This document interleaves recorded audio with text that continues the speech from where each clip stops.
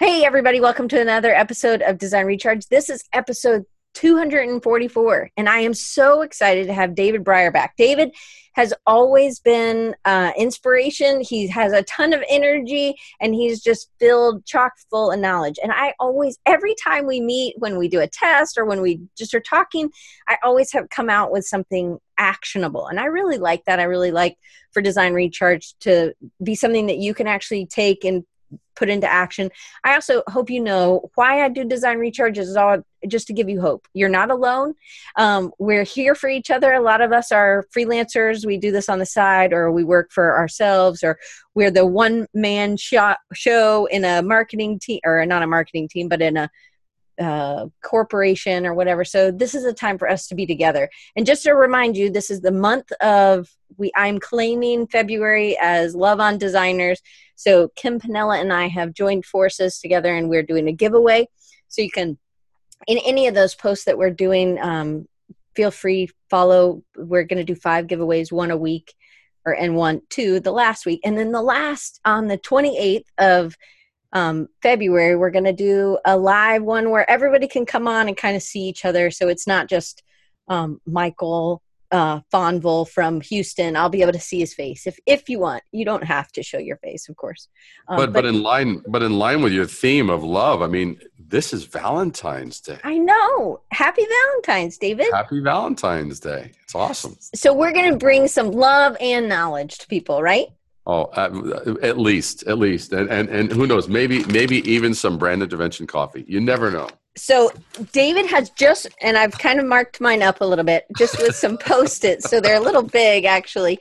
But David has just come out with this book, Brand Intervention, and I love. You want to tell him what that was?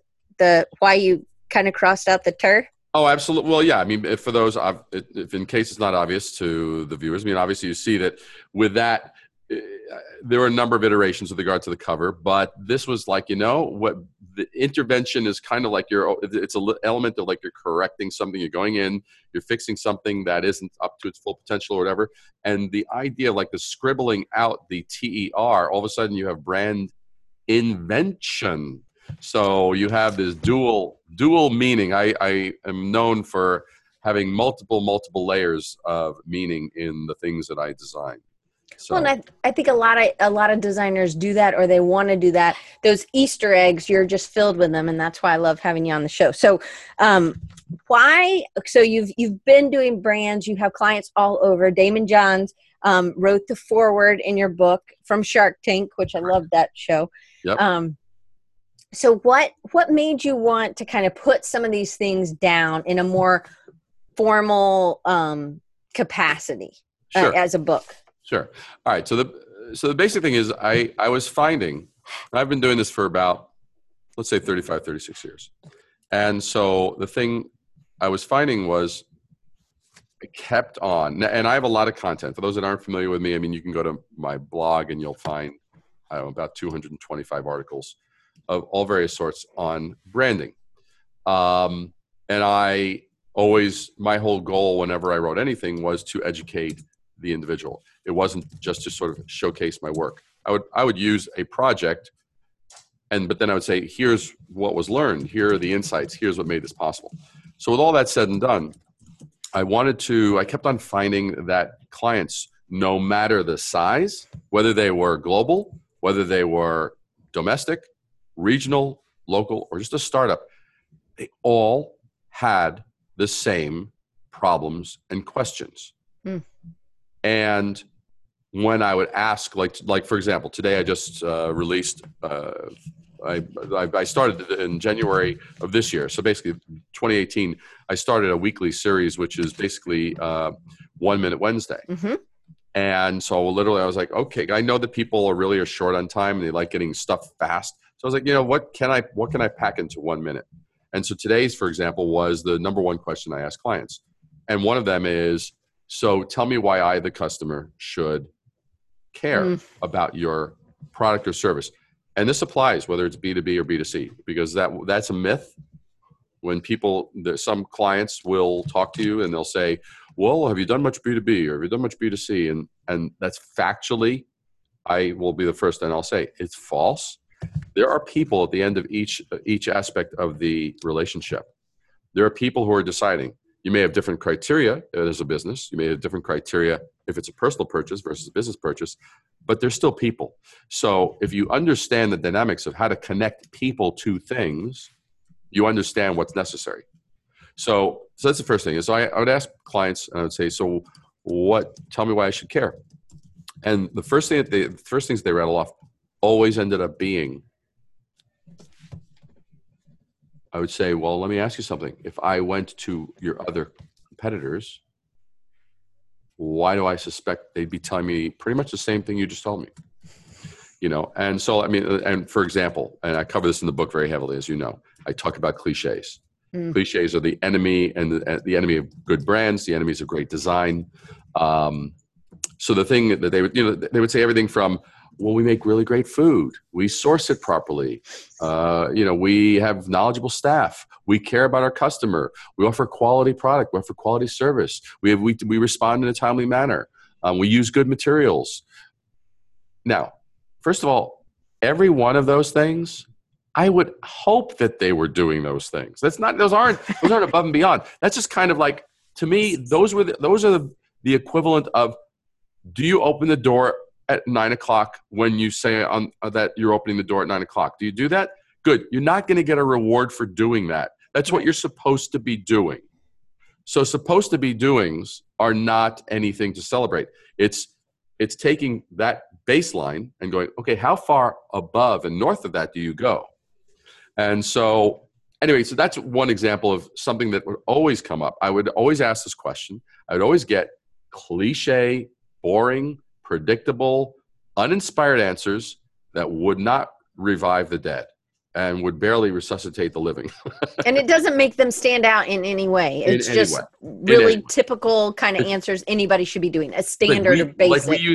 We use fresh ingredients. And then that's supposed to what is that supposed to help me appreciate the fact that you're not using stale lettuce for your sandwich? I mean, what's the deal?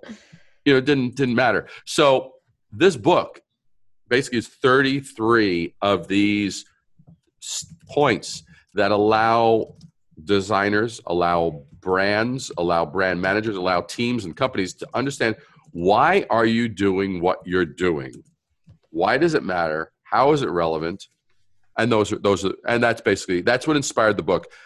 Could I put this all down because if I did it just as I do it, there's going to be a percentage of people in businesses in the world that will have benefited from what I know. And these have been proven. These are disproportionately effective. They're absurd. They're ridiculous. This book is not just for designers. It's actually something you would give your clients to read. And can you kind of talk about that a little bit? Because it seems like a workbook that they really need to ingest. And now, granted, it's pretty thick, but a lot of the pages are really big type, so you can go through it fairly quickly, right? Yeah, totally you can. And so, I mean, it's designed, and I will tell you, more people have told me I'm reading it for the second time it blows my mind. And I happen to mention that toward the back. And let me just give an overview, just so for those that don't have their copy. So here's the book, 290 pages. Okay, the first chunk of it goes through the 33 steps, and that takes you up to page 197. Takes you right to here. And so these are the 33 steps that you talk about, transforming your brand into the brand you need. That's right. Right? Not the one you have. And so again, that's where it's not just for designers. Exactly. And then here, this is the playbook. The playbook, that's about 50 pages now or more, where the playbook, that's basically, you know what, I show you now. It's like, okay, you now understand the principles. Now it's like, so I'll take something like this. Like, what is it? What does that say? That says avoiding cliches. So it's like, okay, there's avoiding cliches. So here's an actual example. And this actually shows you avoiding cliches. This is where they started out from. This is where they went to. The problem with this was, I remember when I was speaking to the owner, Sandra, and she showed me this, and she didn't feel there was a problem with the logo. And I said, let me ask you something. Step back 2 feet from your computer. Can you read it? Right. She goes, not really. And I said, and on your computer, I'm sure it's even larger than it is on your packaging. So is somebody going to be able to actually even know what this is when they're walking down the shelf? Mm-hmm. She's like, oh. So it was first a matter of functionality. Then it was a matter of like, what's going to make it distinct? Because one of the things that I go into the book, you and I have talked about this, I hadn't yet found one place where everybody agreed on what's the definition of this thing called branding. So in the book, I go over it. I define it. If you go to Amazon right now, you will find that there's over 8,000 books on branding. Now, branding it's not fantasy. It's not romance. It's not an action adventure, not a big legal mystery. It is itself. It's a very specific tool that we as designers and communicators in the world use. Good. And what it is. And so instead of all the 8,000 books, and I figured it out, if you actually read one book a day, I think it would take you about 250 years. I forgot, I did the math at some point. Anyway, so the thing that would happen is it came down to 4 words when I looked at what branding was doing. It's the art of differentiation. 4 words, the art of differentiation. So when we're initiating something in the world out there, we're doing something that really differentiates from what's already out there. Because any of us can go online right now and type in anything, any service, any product, and we're going to have hundreds, thousands of options. That's the world we live in. What's going to make your brand that you own or you're creating or you're helping a client with, what's going to make that one stand apart from the rest? So the thing that happened with these guys had the most amazing, absolutely intoxicating, ridiculous shortbread cookies. The most amazing ingredients, buttery, delicious. It was an absolute drug. It was ridiculous. And so you ate these and forget it. I mean, a packet was gone in minutes. And so what happened is I looked at this and I looked at the heritage of shortbread cookies. Shortbread cookies have a heritage of coming from the English. They were an English snack. Mm-hmm. And they were enjoyed with tea. So we could sort of sit down and enjoy our little tea with a little pinky in the air and enjoy a little shortbread cookie and a little bit of tea. It'll be a little divine, right? And blah, blah, blah, blah, blah. So I'm going, hey. And as I talked to Sandra, I really got what she did. And the vibe and the love and the care and the unique recipes. So I said, you're like shortbread cookies gone wild. She laughed her head off. She goes, yes, that's us. I'm like, okay. So I said, so I want to give you a persona that's different. So when you're put against other shortbread cookies, you don't look like, oh, this is the not quite English shortbread cookie. No, it's like if you're the rebel, let's embrace it. And so that's where the solution came in from this. And so, hey, Carly from Cleveland, no, you're not too late. You're getting all the goodies are yet to come. And so here you see, this is the design here, natural, delectable, unapologetic. And the thing is these leaf lips, I call them leaf lips, they ended up they had numerous colors that went with the different flavors. The packaging, and that's another one of your superpowers, is the packaging. The packaging is just, and we've talked about this on a different episode. Yeah, that's right. And so you see how the lips color coordinated with the flavors, but yet it was unmistakably itself. And so in the playbook, the playbook literally, it walks you through, here's a principle, and then here's an example. And then here's a principle, and here's an example. I mean, here's an example of a company that went from a total startup in 6 years to a $250 million evaluation in 6 years. And so that's someone who's been a client for many years, and this was his newest startup. But that's basically how the book is. So the book has kind of those 2 core ingredients, and there are other segments to it, which you can ask me about, and I could show you some of the poster examples and different things. But anyway, just to give people an overview. So why? Was there an issue when you were dealing with clients that you felt like you needed something to give them to kind of take away some of their doubts, or why did you want to write the book? I kept on looking at the opinion leaders that I respected, the business Mm-hmm. leaders that I respected, and they all had a book. Mm. Now, now early in my career, I had done compilation books. I had the typographic design competitions and such like that, and those were all fun and good, but they absolutely were from the designer space. They Mm-hmm. weren't. I didn't have the real world experience to Mm-hmm. actually understand that when a company is investing in something, there needs to be a legitimate return. There needs to be business rationale that makes it make sense. Mm-hmm. And when I say that, now business rationale does not mean here's business and here's a design and that those are opposed. I don't believe that at all. To me, I actually have a different viewpoint. My viewpoint is if you really understand the universe of the business, that gives you the foundation to truly create amazing design. Mm-hmm. And so it wasn't me doing it from any other standpoint than I'm always answering the same questions. And and I know I think this might have been the trigger actually. Occasionally there's a lot of things that I would go over, and occasionally I would not mention something that I pretty routinely would mention, and yet it would rear its little ugly head, and I'd go, "Oh my God, I totally forgot." And I'm like, "Here it is again." And so the fact that so even if I would forget, something the client would say would make it necessary for me to mention and cover. And so that was kind of like the point where I said, I need to put this down.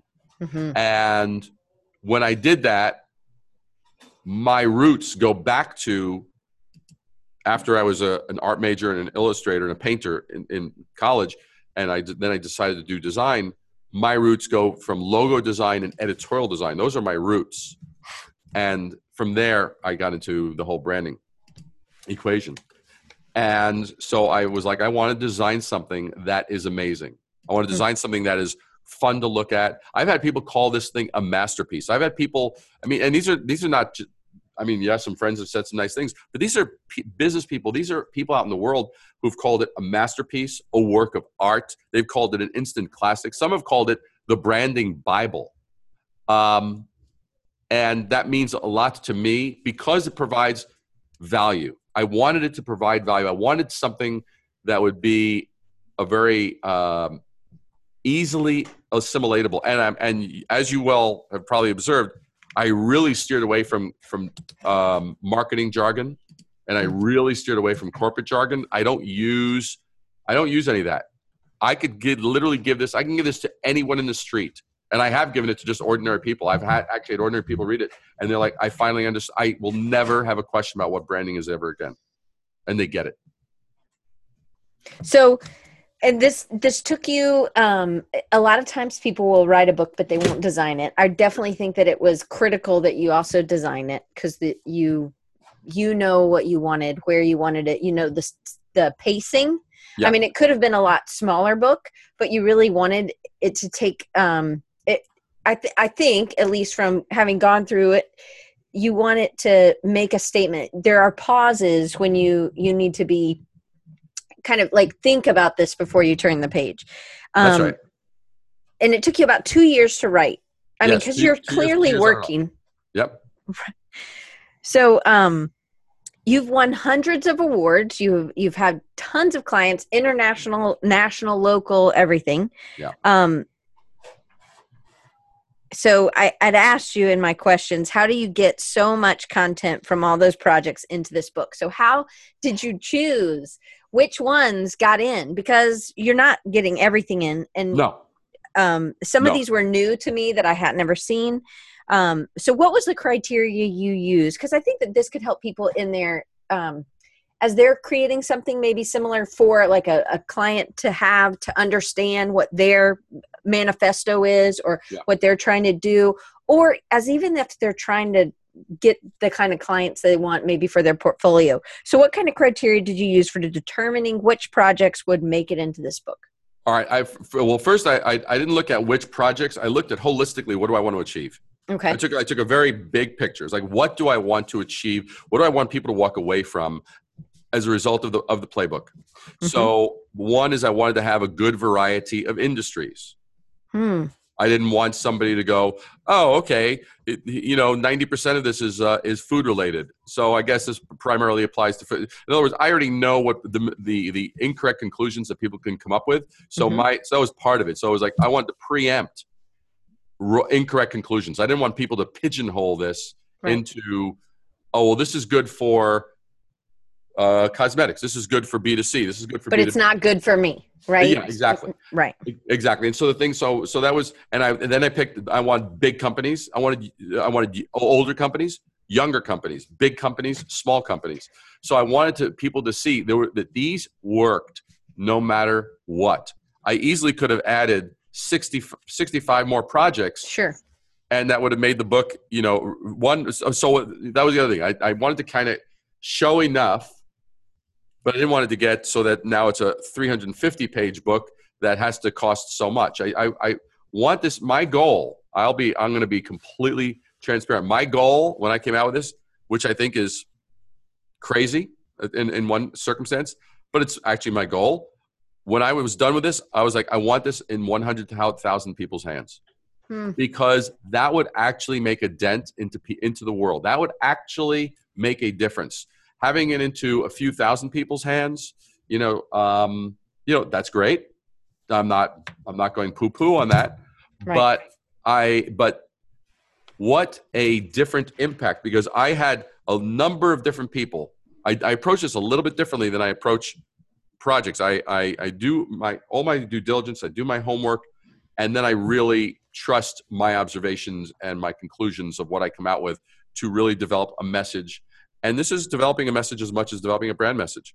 So for this, I ran it by I had about 6 or 7 people in my inner circle that I was kind of like, read this, let me know what you think. And they were very different people, very different.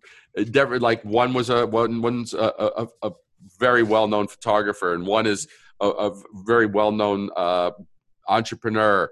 One is a smaller entrepreneur. One is a this and one is a that. I wanted to get these different vantage points, and everyone's feedback was phenomenal. And there was one person in that circle who was like, so did you read it? He goes, yeah. Like, what? There's like a total lack of enthusiasm. Everyone else was very enthusiastic. This was like the one person. And he goes, well, and he went micro on it, meaning, David, there's this part I don't get. What do you mean by that? And he is a writer, okay? And he's written a lot and his work's been published a lot of places. So he went micro on it. He went really into the details. And we literally, so over the course of about a week, we would Skype for about 30 minutes. And we walked through every page. He goes, David, why are you saying that? He's like, what do you mean by that? And there were a couple of points, and it blew me away that nobody else picked up on this. There were a couple of points that I read the paragraph. I said, I have no freaking idea what the hell I was trying to say. I usually can get what I'm trying to say. I'm like, oh, that's a horribly phrased sentence, or is a really poorly constructed argument, or whatever, or the logic. But this, I was like, I got to really revisit. I have no clue what the heck I was trying to say. And so he caught some very good things. And so with those 6 or 7 people, I kind of had my initial barometer. And that was a bit of my acid test.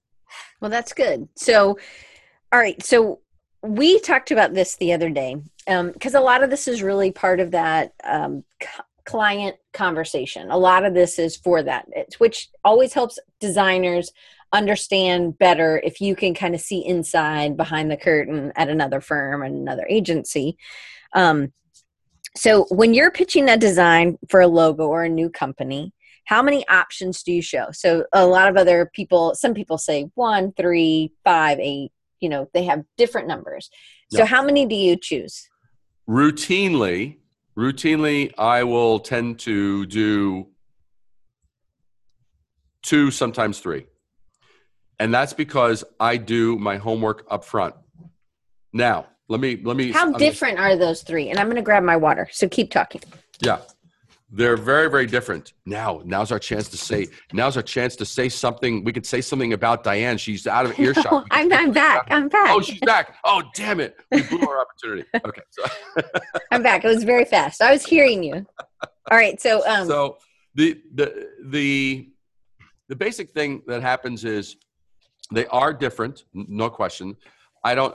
To me, it's a bit of a slap in the face if I'm going to literally basically have one design and say, okay, here are two slight variations, which is to me, and I've seen this done, and I think it's amateur city when a designer or a branding specialist will basically have one design solution, and here they show a humanist sans serif, and here they show it with a serif. Right. It's the same design. It's the same design. It's like, dude, and one's green and one's blue. I mean, something stupid like that. It's like, don't insult the people in the room. That's an insult. If you're gonna do the same, say, look, I actually have the conviction to say, look, I've looked at your competitors. I've looked at what they're all doing and what the space, with the noise in the space, because you always have to assess the noise level. Some categories of industry are more noisy. Like, for example, the energy bar space, noisy, super noisy. And the how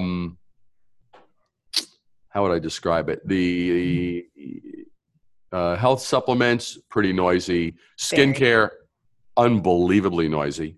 Then you can have certain tech spaces are noisy. Other ones are quieter.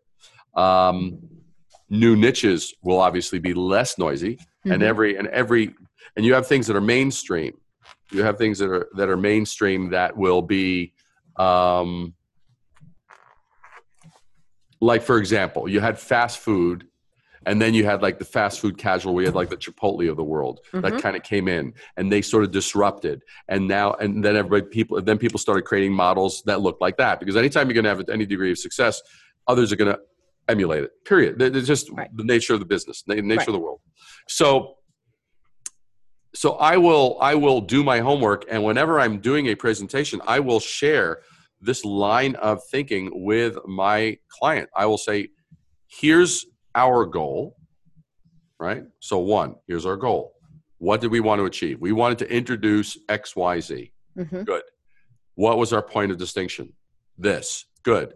What's the noise level? That's the next thing. Noise level. Noise level has two layers.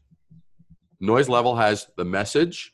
In other words, if everybody is saying, we're the best tasting food, we're the most delicious food, we're the most savory food, we're the food that you'll think of after you've left us, those are all variations on the theme. It's like, it's all, and so the thing is like, that's the noise level in terms of message. And then you have noise level in terms of visual, right? Now, if everybody is a certain color scheme, if everybody has looks very bohemian in a particular space, well, if you're also going to come across and be bohemian, where's your distinction?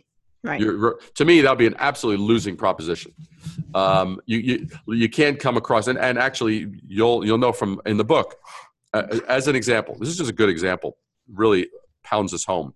So one project in a very noisy space. There's one company. I think it's called.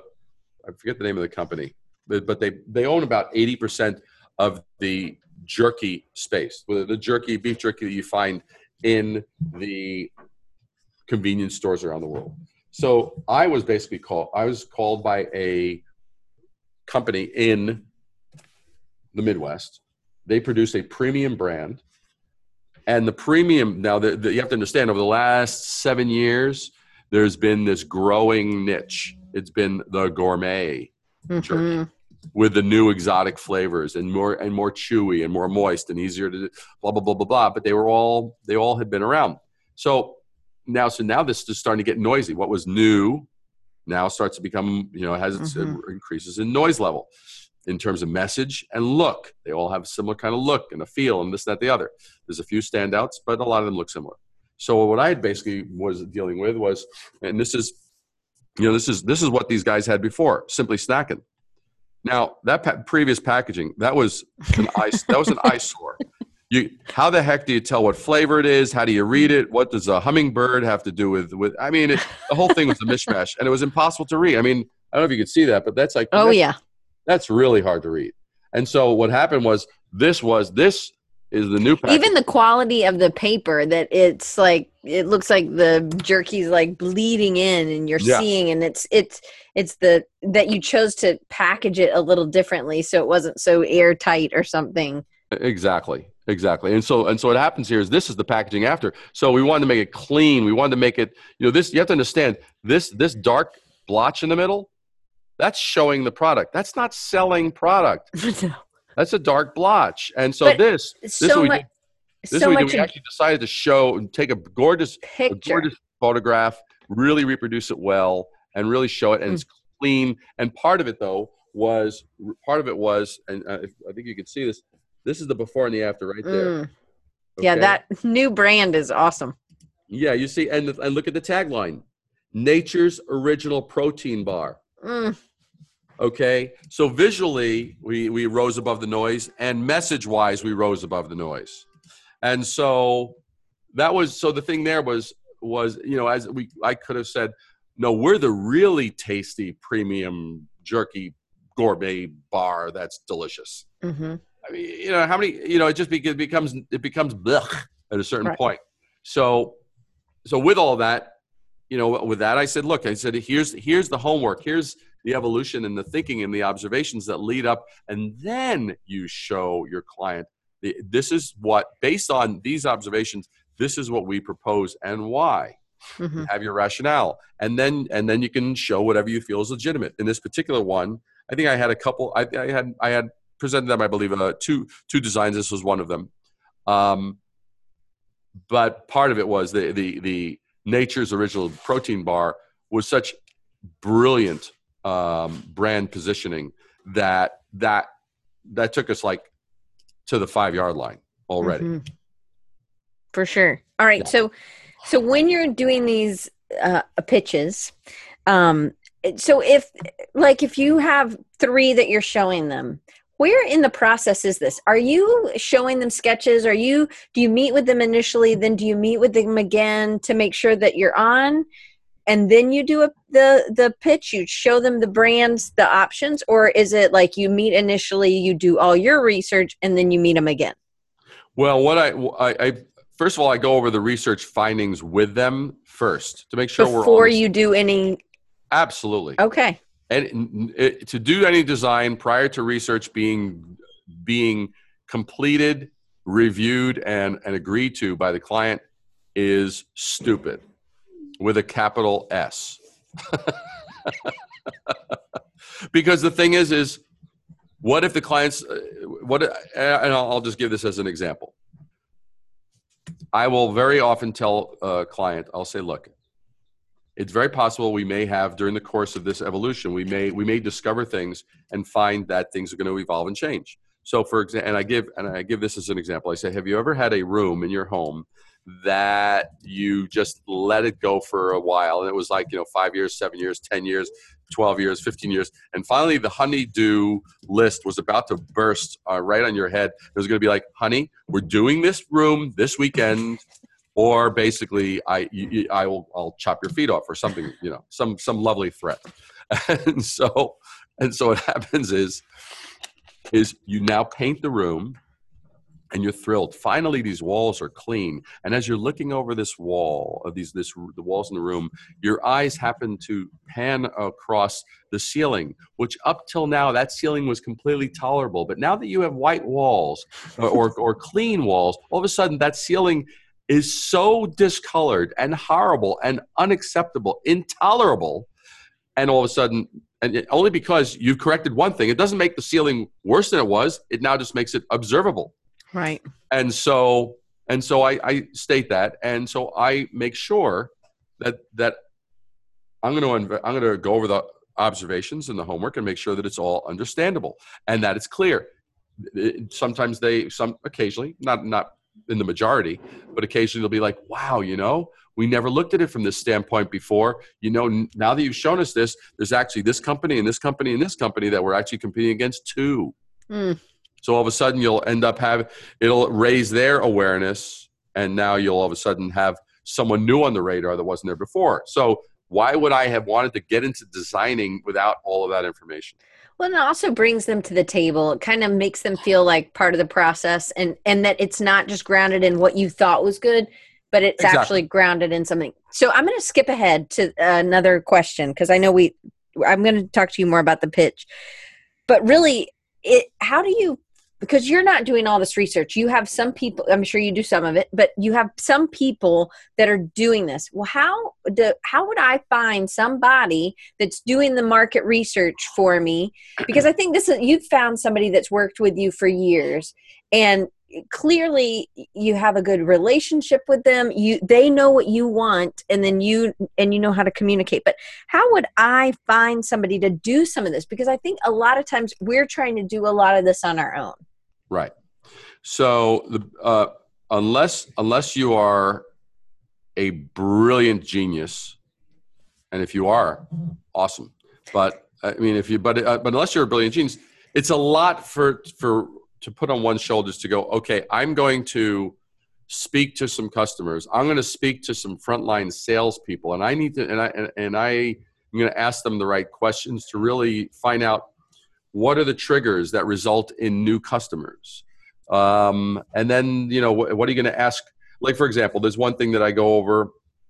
I tell clients, I said, I said, sometimes they get really excited and they say, we want to share this internally. I said, that's good. I said, but you have to agree to one thing. You cannot, under any circumstance, there's a 4-word question that you ask it, and I will double my rates. And that question is, what do you think? If you show people things, just say, what do you think? That's opening up, to me, that opens up the gates to hell. What do they think? In what context? In what context? As a buyer, as a seller, right. Are they having a bad time of the year? Did they just break up with somebody? Does the color remind them of their dog that got run over last week? I mean, right. It's like so poorly structured. Well, and that was something that you taught me a long time ago. No design by committee. You deal with one person, and that's part of the contract. And it goes right back to this, because when you start asking everybody what you think, if it's somebody's mom or somebody's sister, they're not even connected to the company. They don't know. They're just talking about what they like, and that might not be the customer. So they need to understand that. So I love that. I think it's hilarious, but I also think it's ballsy, because it doesn't always happen that we can do that. But it always can be. Brian was designing something yesterday, and I think the only way, it was a very small group, I guess, and he was getting feedback, but he's like, maybe this is the only way design works, is when you have design by committee, when it's designers, right? Because we were clear, we were fast, we knew he was making good decisions. So I just think it's funny, but so you go into these the client meetings, but how are you finding these kind of market research people, or how did you find this person in the beginning? It's over the years. It's like one person leading to another, and it was trial and error. And so I have 2 different people. One does basically does what I call the message audit. I say, okay, I want you to look in the industry. These are the primary competitors. I want you to check out, conduct a message audit. And I want to know what are their slogans, what are their points of distinction, how they pitch it. And I also do my own personally, as well as I have another colleague who does just the I guess I would say customer facing interviews. And those are faced more like on the phone. The reason that I advocate that, because you are able to really suss out what people are really thinking. I will 9 times out of 10, I'll always ask the question why at the end of a question. Mm-hmm. So in other words, it's like, so which one of these would capture your attention most? Why? Right. That why will give me so much more information than which one do you like. And then at the same time, which one of these would attract your attention? Now notice the words I'm using. I'm saying would attract your attention. Mm-hmm. you know, or if you're in the market looking for XYZ, which one of these would be of interest to you? Okay. Those are very specific. And then I ask why. And if you were in the market for looking for XYZ, which one of these would be the least interesting to you, and why? And they say, well, that one looks like a run over puppy, and and the other one looks like a filet mignon at a really good restaurant. I don't know, but I mean, you until you ask why, you don't actually get these insights. But as you're finding these people, are you actually have to go through some, so is there some like that they've done this kind of work in the past, or that they're familiar with branding and marketing, or? What I do is I have a heart-to-heart. I have a heart-to-heart, not dissimilar to the conversation we're having now. I'll say, like, let's say you said you were, let's say as an example, Diane, you were like, hey, I'm a researcher. So, I mean, I'd say, great. So Diane, here's the deal. Let me tell you a bit about myself. I'm a branding guy, and this is what I've been doing. I've been doing this for 36 years. These are the kinds of clients that I deal with. This is the kind of stuff that I look for. Most of the stuff that I find, and I tell them what I like about what I find that works in market research and what I find that doesn't work. And I'll say, look, the stuff that I can't stand in market research is when someone comes back to me with just a bunch of collected facts that are not correlated in any way. That's you, and I say that is useless to me. That's like doing a Google search. You could do that. I could do that, and I make it very clear. I say that is useless to me, and it's a waste of my time. And it's a waste of your time. Now, what is valuable to me, on the other hand, is blah blah blah blah blah blah blah blah blah, and it's like very straight up. It's very straight to the point, and sometimes sometimes it's a matter of like they're either saying the right thing or they're not, or they can give an example. Or they might, I say, give me an example of how you've solved this with others. And that will sometimes be a way to flesh out where, they may say, well, because where they get excited, where they get unexcited, if they look dead through the entire conversation, that's always a bad sign.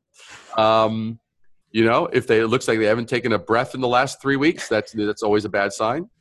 So I am just taking notes and notes and notes. Like I'm out of space. I'm gonna have to. But I love this.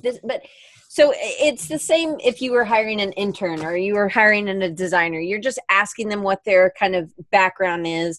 It's a little bit harder to see portfolio, right? You're just kind of looking at what they've worked on and maybe what some of the returns are. But it's really about, can they give you the information that you're asking? And it's about you having clear questions that they're going to go out and. Well, it's true. And even, for example, I mean, like I mentioned in the beginning, I think I said that in 2018, I started this, the 1 Minute Wednesday series. Mm-hmm. So, in the last quarter of last year, I decided I wanted to do that. I'm doing that as a test in consistency of output on YouTube. That's actually what it really is.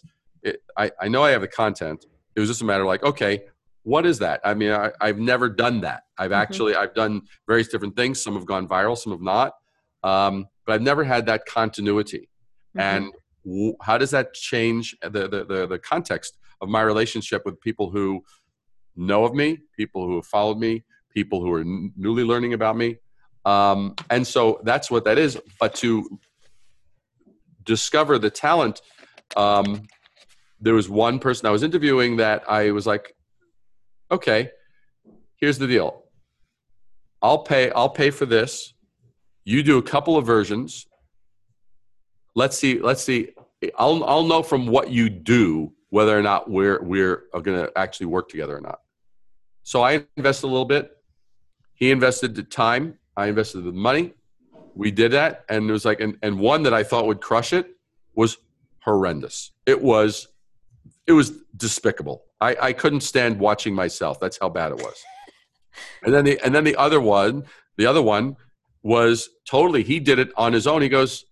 He actually started doing something and asking me questions. And he goes, hold on. And he started turning on his camera and it was just a dialogue back and forth.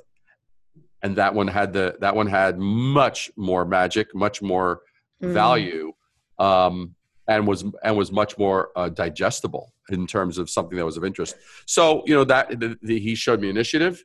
He showed me that he was hungry. He showed me that he had pride in what he was doing. And so that was just an example. So that's one example. So it sounds like your superpowers is to not micromanage, to let really people trust their instincts and what they're really good at, and you kind of get out of the way. Unless they make a few, if they make a few missteps, I don't micromanage. I dictate kindly. But you also have clear goals of what they're supposed to. It's not like but once somebody has a good relationship with you, they know what you're trying to get. You're clear in what you're asking them to do. So Jason asked, how do you ensure the process doesn't go through a committee? And I know we've talked about this before, but would you mind answering it again? I mean, all right. So here's the basic deal. I mean, I'm interviewing them as much as I'm being interviewed. Mm-hmm. If I'm meeting someone for the first time, I do not consider that I'm being interviewed, because to me, being interviewed is a very subservient pose. I reject that outright. I'm a professional. I will help my clients kick major ass. Okay, mm-hmm. I will. And if they're smart enough to hire me, more power to them. Let's rock it. Let's get this party started. So the thing is I'm interviewing them as much, and I will basically say, now here's the deal. So, and let me back this up. 90% of the time, I make sure that I'm working with, or not, at least 90% of the time, I'm working with the founder, owner, or creator of that company.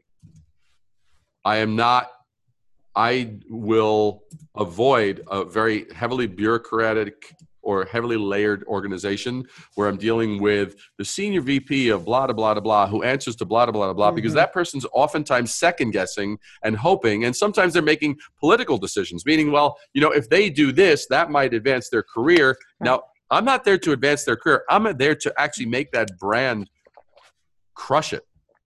Right. Now, that's a very different objective than someone who's kind of like making career-based moves. Now, so I watch for that.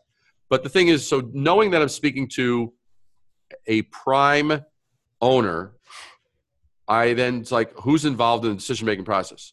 Now, sometimes they'll surprise me and they'll say, well, it's me, it's my father, who you started this company, and his brother, and their uncle, and their 4 cousins, and their 17, sister-in-laws. I mean, it just gets ridiculous. It's like, that's ridiculous. So I vet that out. I mean, usually the answer is, well, it's me. It's like maybe the 4 of us. And I can say, okay, well, let me ask something.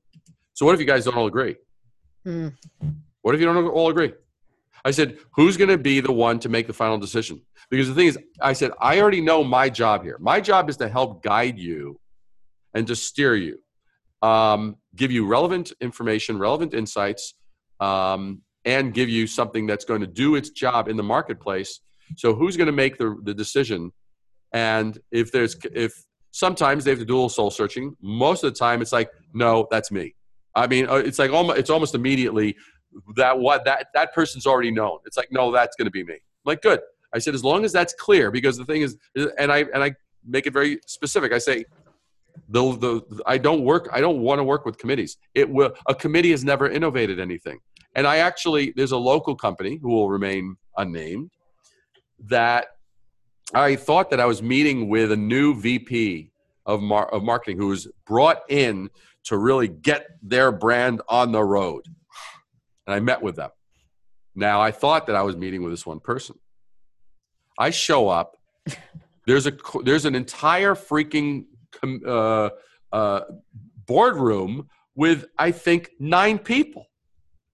Because we were having lunch, quote unquote. I thought, okay, we're going to go. I was going to meet, and we were then going to go out and grab lunch and talk about what her objectives were in her new position. No, it's like that. And so I said, and I could feel it was very funny to say, but I'm talking, and so now I'm finding that I am now being interviewed by 9 people, mm-hmm. And I'm like, this is interesting. I was not my expectations that we were ever going to work together were diminishing by the nanosecond. And so this is happening, and I'm showing them this and showing them that and all the various bits and pieces that I wanted to show them. And then I said, generally, I said, do you guys work as a committee? Because I don't work with committees. I said, and the reason that I say that, and I could feel probably 3 of them really, they tightened up.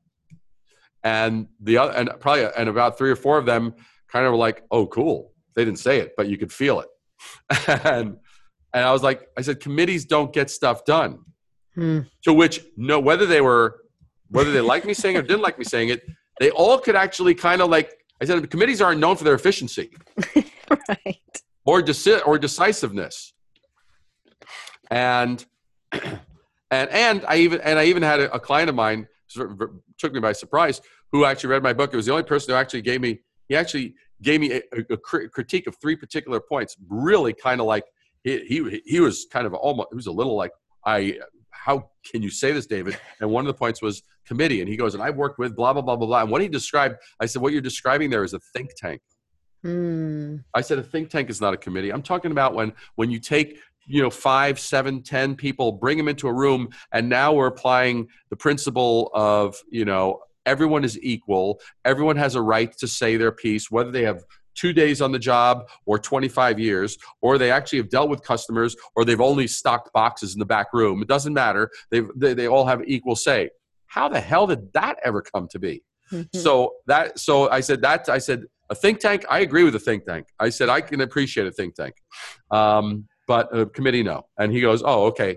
He goes, good. I'm glad to see we're on the same page. I was very surprised because this is a very bright client of mine, exceedingly bright, exceedingly successful. So, but anyway, those are the ways that I clarify the point. All right. So one of the other questions that kind of goes into this, which you've kind of already talked about, is that you are kind of interviewing them as well. So what are the criteria you see when you're talking to a client that makes it say, this isn't going to work? What would be a for sure you're not going to work with them? And then what would be a for sure, oh my goodness, yes, we were meant to work together? Well, let me see. As far as working together, I'd say, is there a hunger? Is there a real kind of is there a real drive and a real they want to do something great, that they are willing to disrupt, that they're willing to do almost whatever it takes to get to the finish line. That's very Shark Tankish. They'll be kind of like that too. Yep. Like, what will you be willing to give up? Right. Yep. So that's one thing. Some of the red flags are, I don't know why, but I've always loved the color turquoise. Right. It's like, okay. Right. I like macaroni. How's the weather over there? What do you want to say to that? It's ridiculous. Right. Things like that are kind of weird. Or there's one client I never should have taken him on. This person. Now, I'm a great fan of David Ogilvy, right? The great advertising guru, legend. Now, I love, he's very astute, very sharp, very, very, very just really had a bead on the power of language and its role in messaging. But now, I had someone who said they really loved David Ogilvy. Now, the thing was this was a person I found out into the project. It was we retired it. There was no way for me to ever satisfy him or the need of the company. He was like, if anything that I said or did that wasn't something that could basically be referenced to some page in David Ogilvy's books, basically it was kind of like, where did you get that? Where did David Ogilvy ever say that? I'm like, when someone is that see, to me, I think we've talked about this. I operate on a principle that rules enable one to follow, knowledge enables one to lead. To me, and that's a principle in the book of like, the book is not filled with rules for you to blindly follow. It's not there so you could just go, it says it in the book, so therefore I'm going to now just do it. No, this makes you think. It makes you go, it makes you ask why.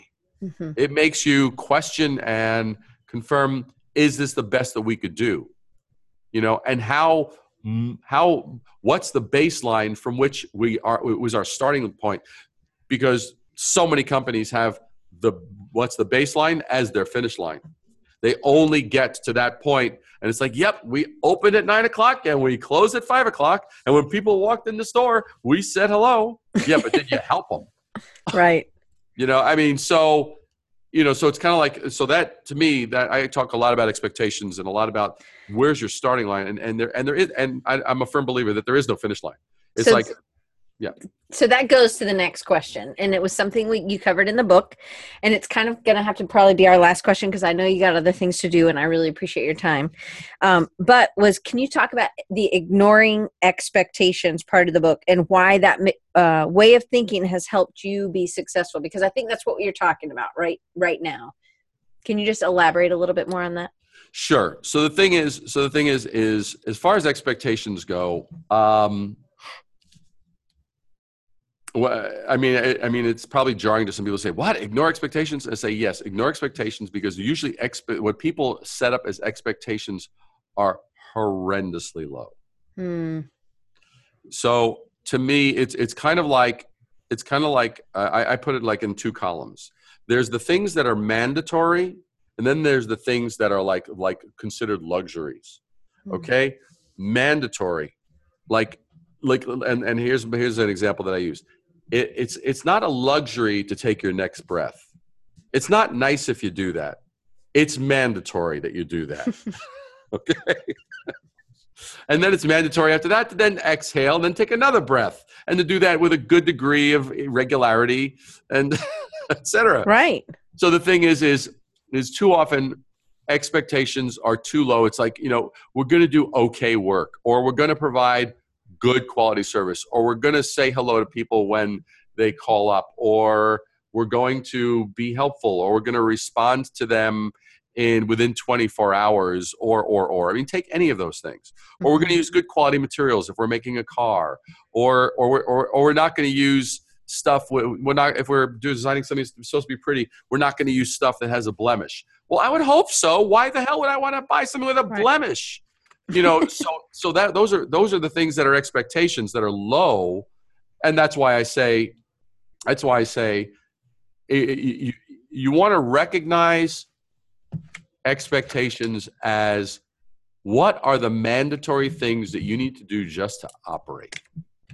Right. Well, and I think for me, when I heard you say this and talk about this, I also think about the expectations that, like with Botanical Bakery, where this was a cookie company, you made her look at it like in a different way because she was so focused. She wanted to fit in, but really she needed to stand out. How is her cookie different? And how could you make that? So it's really kind of about perspective and adjusting that so that you're not just putting yourself in a box. It's the same way with the beef jerky, same sort of thing. Yes, you're playing in that field, but you don't just have to play in that field. You took it to a protein bar field, and so it's an even bigger market, and it became something else, which I think is a really smart way to do. And also you're helping your clients think differently about their audience, think differently about the marketing that goes in and who they can reach, instead of it being so specific to one type of person. Totally. And if you want, by the way, I mean, and if you want, because we haven't shared a lot of visuals. I know I've shown us some things. If you wanted, I mean, because we still have. We have a few questions for sure. Well, answer this one. You have questions, and I have visuals that I could show if people wanted to see, things from the office or spreads from the book or whatever like that, or some of the readers did. Let's talk about that. So what have been some of the surprises? We're going to go a little long, guys. If you need to go, totally appreciate you being here. No, Diane's wrong. You're here. You're staying here until we're done with you. We'll let you know when you can leave. All right. So you had really some really good, and you've talked a little bit about some of those responses that people have given you. And one of the ones that really struck me when we were talking, that it really was spanning. Again, a lot of these people were not necessarily designers, but Crew says you're a dictator. I'm a dictator. That's right. Don't you forget it. But you really had, from the millennials, you had a different reaction. And then you have from entrepreneurs and business owners. Can you kind of talk a little bit about that? Sure. Okay. So the thing is, and you might show some visuals in this one. Maybe. Yeah. Actually, this is the perfect time for me to show. All right. So I want to show on the show here. So what I'm going to do, let me find screen screen share at the bottom. If you Yeah, hover over I my got the face. screen share. I want to get Oh, actually, I'll just do the whole desktop, and that'll keep it simple for me to navigate. All right. perfect. So here's, for example. All right. So what I'm going to do, let's see. So, all right. So for those that haven't seen the book cover, there's the book cover. Okay. And this is the book cover, the front and back. And obviously, you know, we've got a nice quote from Damon John, a great quote from Grant Cardone, #1 sales guy, New York Times bestselling author, Stu Showerman, very successful, Ted Rubin, social media legend, Sam Hurley, a social media legend, etc. Okay, wait. I have a question from the audience. So just Yes. wait for a second. So Yep. Doc, I love Doc. He has a great question, which, you know, David, you have a amazing energy. Like I've told you this plenty of times. And we can tell them about the coffee thing if you don't mind. If you want to give them that, if they buy a hardback book and send you the receipt, you'll send them this. I'll show you that I will absolutely show you that right after. I'll show you the bling. I'll show you. Okay. Yeah. All right. So Doc asked, as designers, some of us are not as confident as you are, which Doc, you should totally be confident because your stuff's amazing. How did you develop this? How did you develop your confidence and overcome the second guessing in your own abilities, especially when steering others? And this wasn't covered yet. So this is a great question. Good. So, well, I guess part of it is you have to step back. You have to look and go, well, wait a second. This company came to me. They have a need. You're letting them down as well as yourself if you don't actually step up to actually own your position. They came to you for a reason. It's not because of your cologne. It's not because of your fashion statement. It's not because, you know, and the thing that I never lose sight of is the fact that I am offering a service, the service called branding. Part of that service is the design.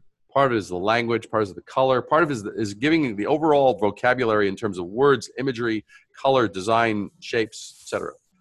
So that's part of it is they came to you. They need you.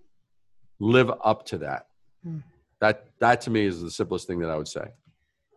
So I also say to like a student is that because I think there's a lot of doubt there. So you got to think that, and it doesn't matter if you didn't go to school for this. You've more than likely read it. You've done some sort of investigation on your own. You could probably tell them how many books you've bought. If you did spend money in an education, you've learned this. They have not ever studied this. So what makes you trust a doctor, you know, that's determining if you have allergies, right? They're doing the same sort of tests. They prick you and they put a whole bunch of things on your arm to see if you are allergic. Well, that's exactly what you're doing. You have to test the market. So you kind of have to just, I think, explain. But for anybody who's right there with Doc, right there with me, I have that same issue. I have to tell myself, well, I studied this and I do know what I'm talking about. You know, the other day, and this is totally off topic, and I'm sorry. Well, it's not really off topic. Anyway, so my friend Cindy, one of my clients, she, you know, maybe this doesn't happen to you, David, but it happens to me. So I do their website, I do everything for them. And she said, oh, Marilyn went on a webinar and they reviewed our website. And I'm like, dun, dun, you know, and I'm thinking, oh no. And I just knew, because I have such a negative self-talk. Is anybody that's here, is anybody like this? And if you are, say it in the chat. But I thought, oh no, I've done something wrong. But ended up, it was like some webinar that was some marketing person. And, you know, I, again, did not look into who they were and what kind of research they had done, or what they had, how much they knew, or where they had gotten their information. Or I didn't look at anything at all. I still haven't.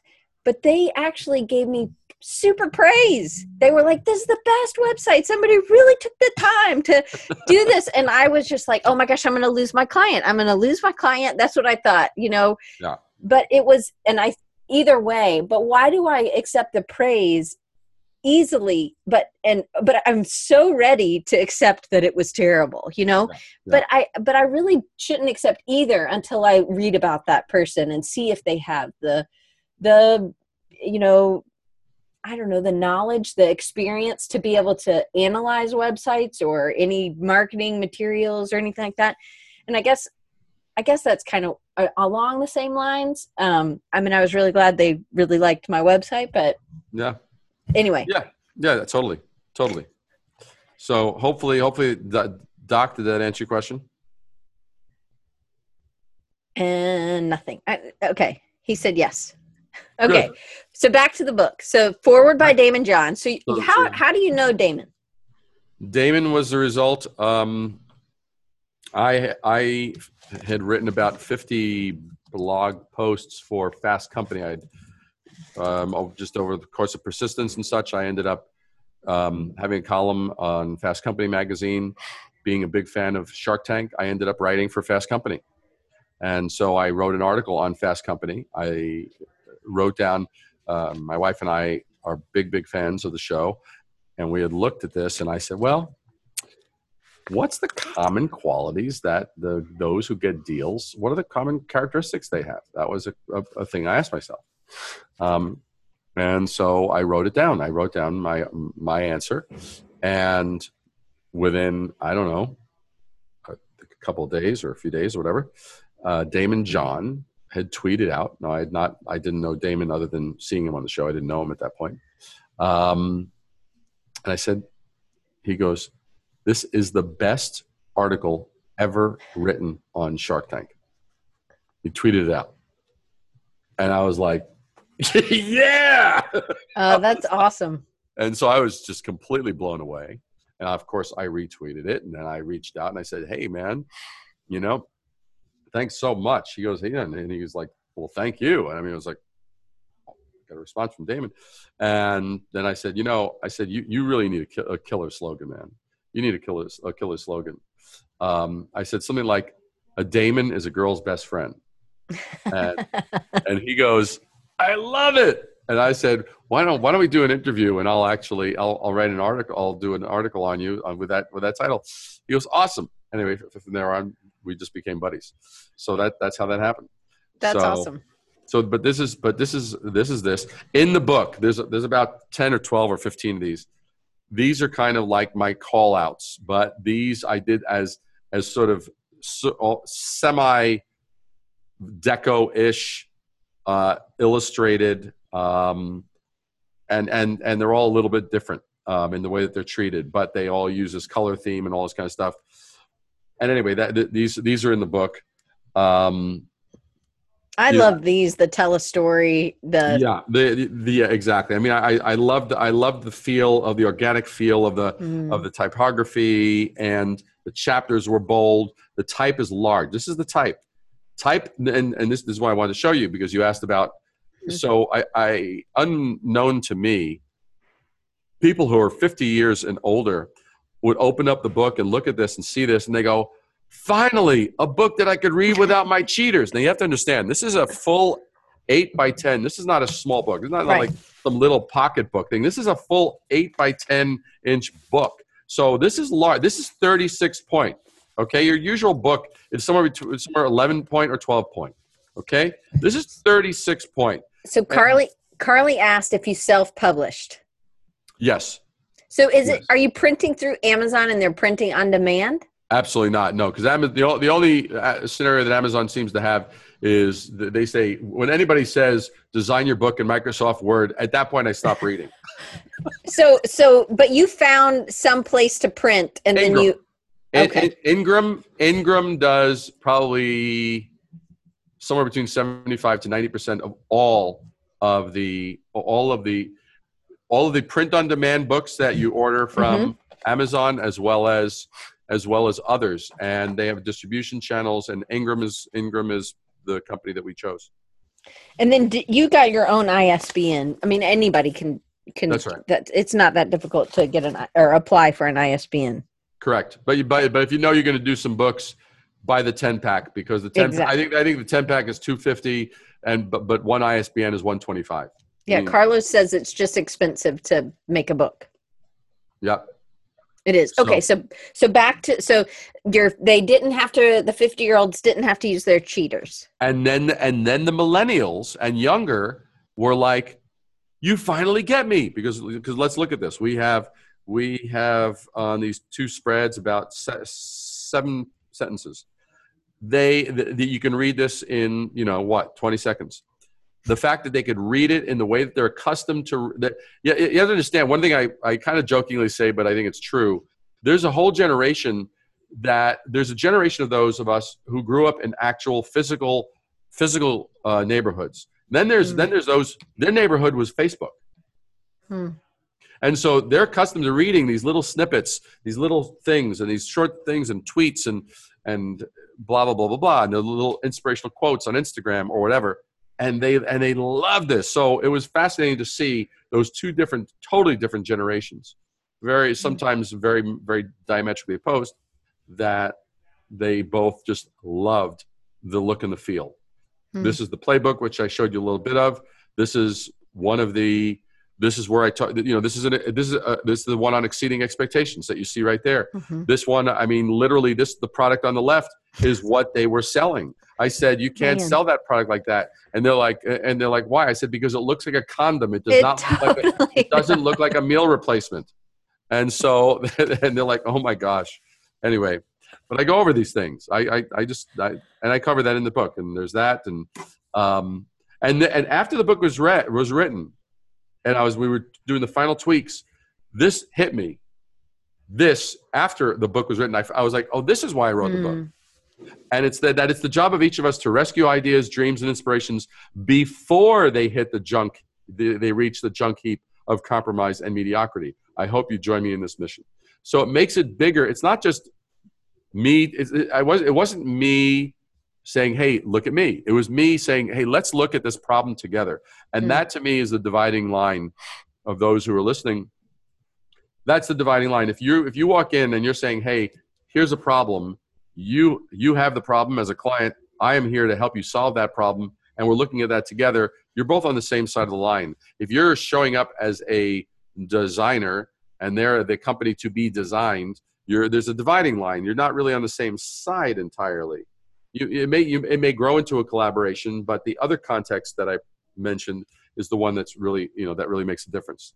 This was cheese. I literally cut out of cheese. This is for a food client. I actually cut it out of cheese myself. And anyway, that was a blast. You did a great job. Thanks.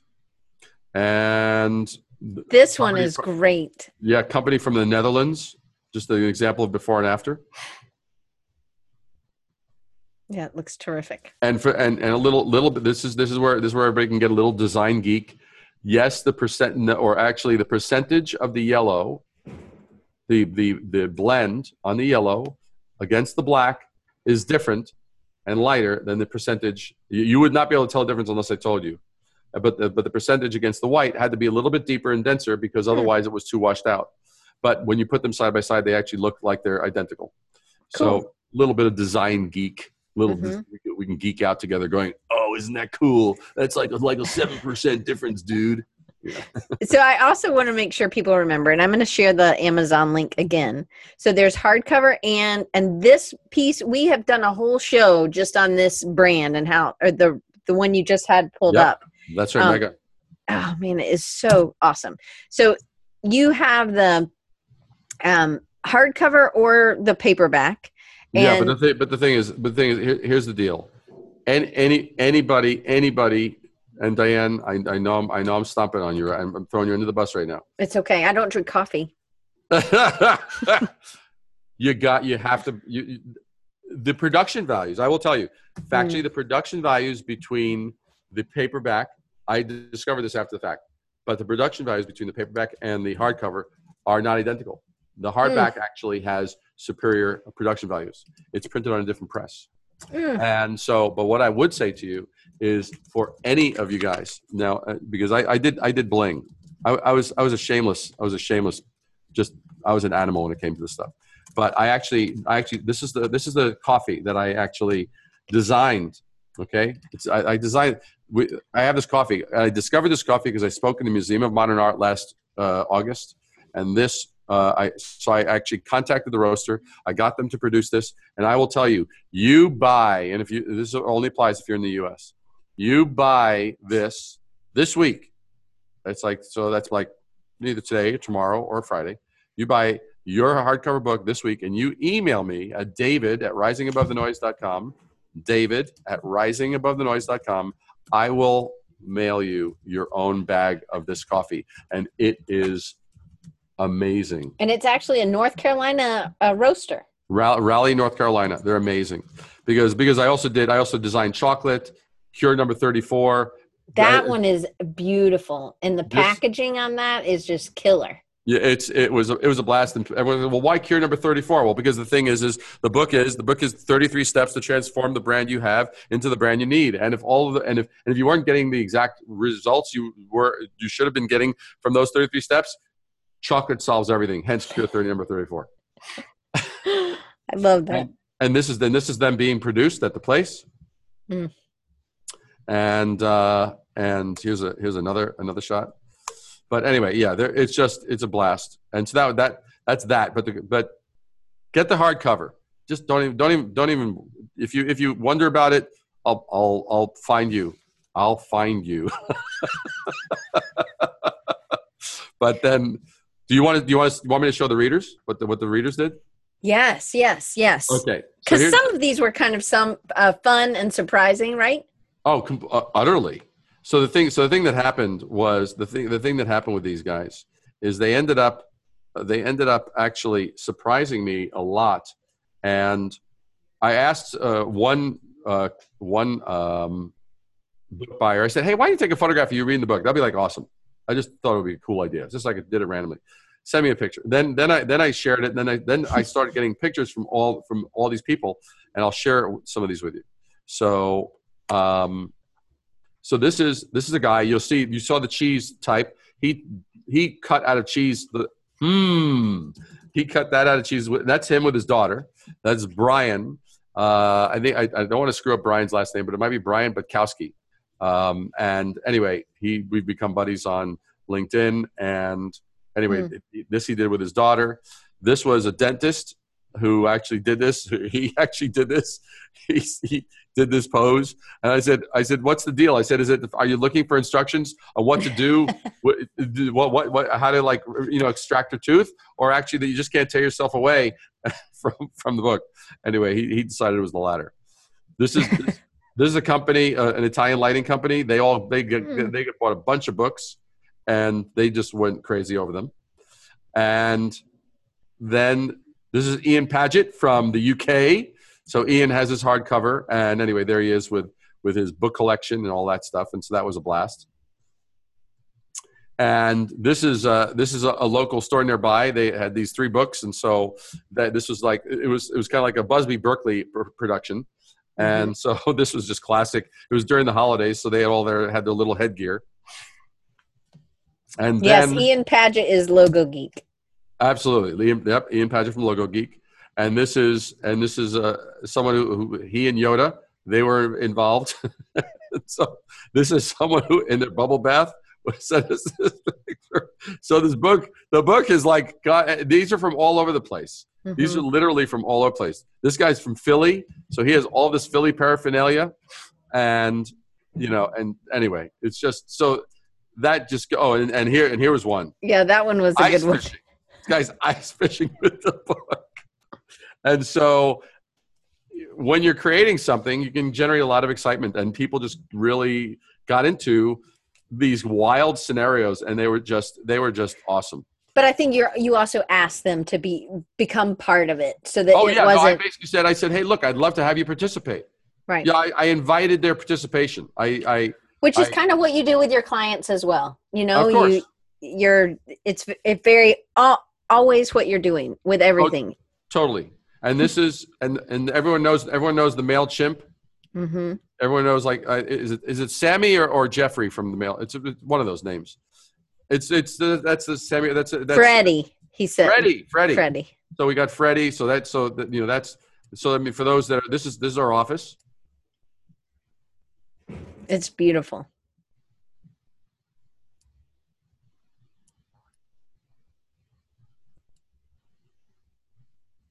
And so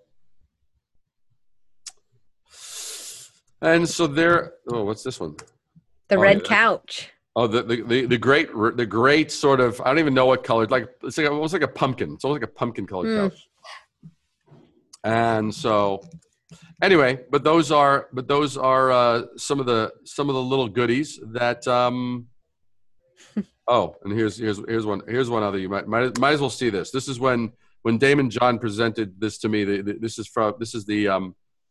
He presented this medallion to me, the Presidential Ambassador for Global Entrepreneurship. So I have this. He gave this to me after we'd been buddies for a bit, and he'd come out with The Power of Broke and shared with us. I literally was coming back from an international entrepreneurship convention, and this was awaiting. My wife had left a message saying, "Call me as soon as you have your layover in Florida, and you won't believe what came in the mail." And so, oh, that's so cool. So anyway, but that gives you a few little snippets. That's terrific. I think you gave us a ton of information. Always do. I hope we answered a bunch of people's questions. I think we're going to have you back on and dig down more into what you do with your pitch and what you're presenting and how you're again, just more how the conversation goes. Sure. With the client. And it could be even after revisions. How do those talks go? Things like that. Or one thing I asked you, because I recently did a book with a friend of mine, Ben Hannum, and we had a ton of trouble with, not trouble, but Doc knows because he was featured in there, that we had to get all these rights from all the companies, not just the designers, but also, and so I said, well, how do you get around that? Because you had tons of stuff in there. Yeah. And you told me a great piece of information, which now I have on all my contracts. Do you want to tell everybody what it is? Sure. Very simple. I simply say that we have, it's one of the final items that goes along in our it's under a section we call assumptions, which is more of a legal term, but that's the context. And one of them is that we have the right to display the work that's done, the approved work that's done, as work that we have produced for the client. It's that simple, and they sign off on that. It's in writing. It's there. Anyway, I love it because I think that covers you for all your clients if you have that in there. So just a little bit. And by the way, what is Jason asking? Jason is asking, what is your show? Clea asked, Jason does the Creative South podcast, Clea. So you just definitely need to check it out. So very, very good. Yeah. Very, very good. Well then, the Creative South podcast. Well then, you need to talk to David. Yeah, absolutely. Absolutely. How come I haven't been on this Creative South podcast? What's that about? I'm going to get to the bottom of it. He says he's slow, but I will make sure he has your information and stuff. No. Well, look, the only solution for slowness, buy the hardcover today. Right. Get some coffee. I send you the coffee. That will handle your slowness. There's your solution right there. It's like a double shotgun right through any slowness. It'll be over.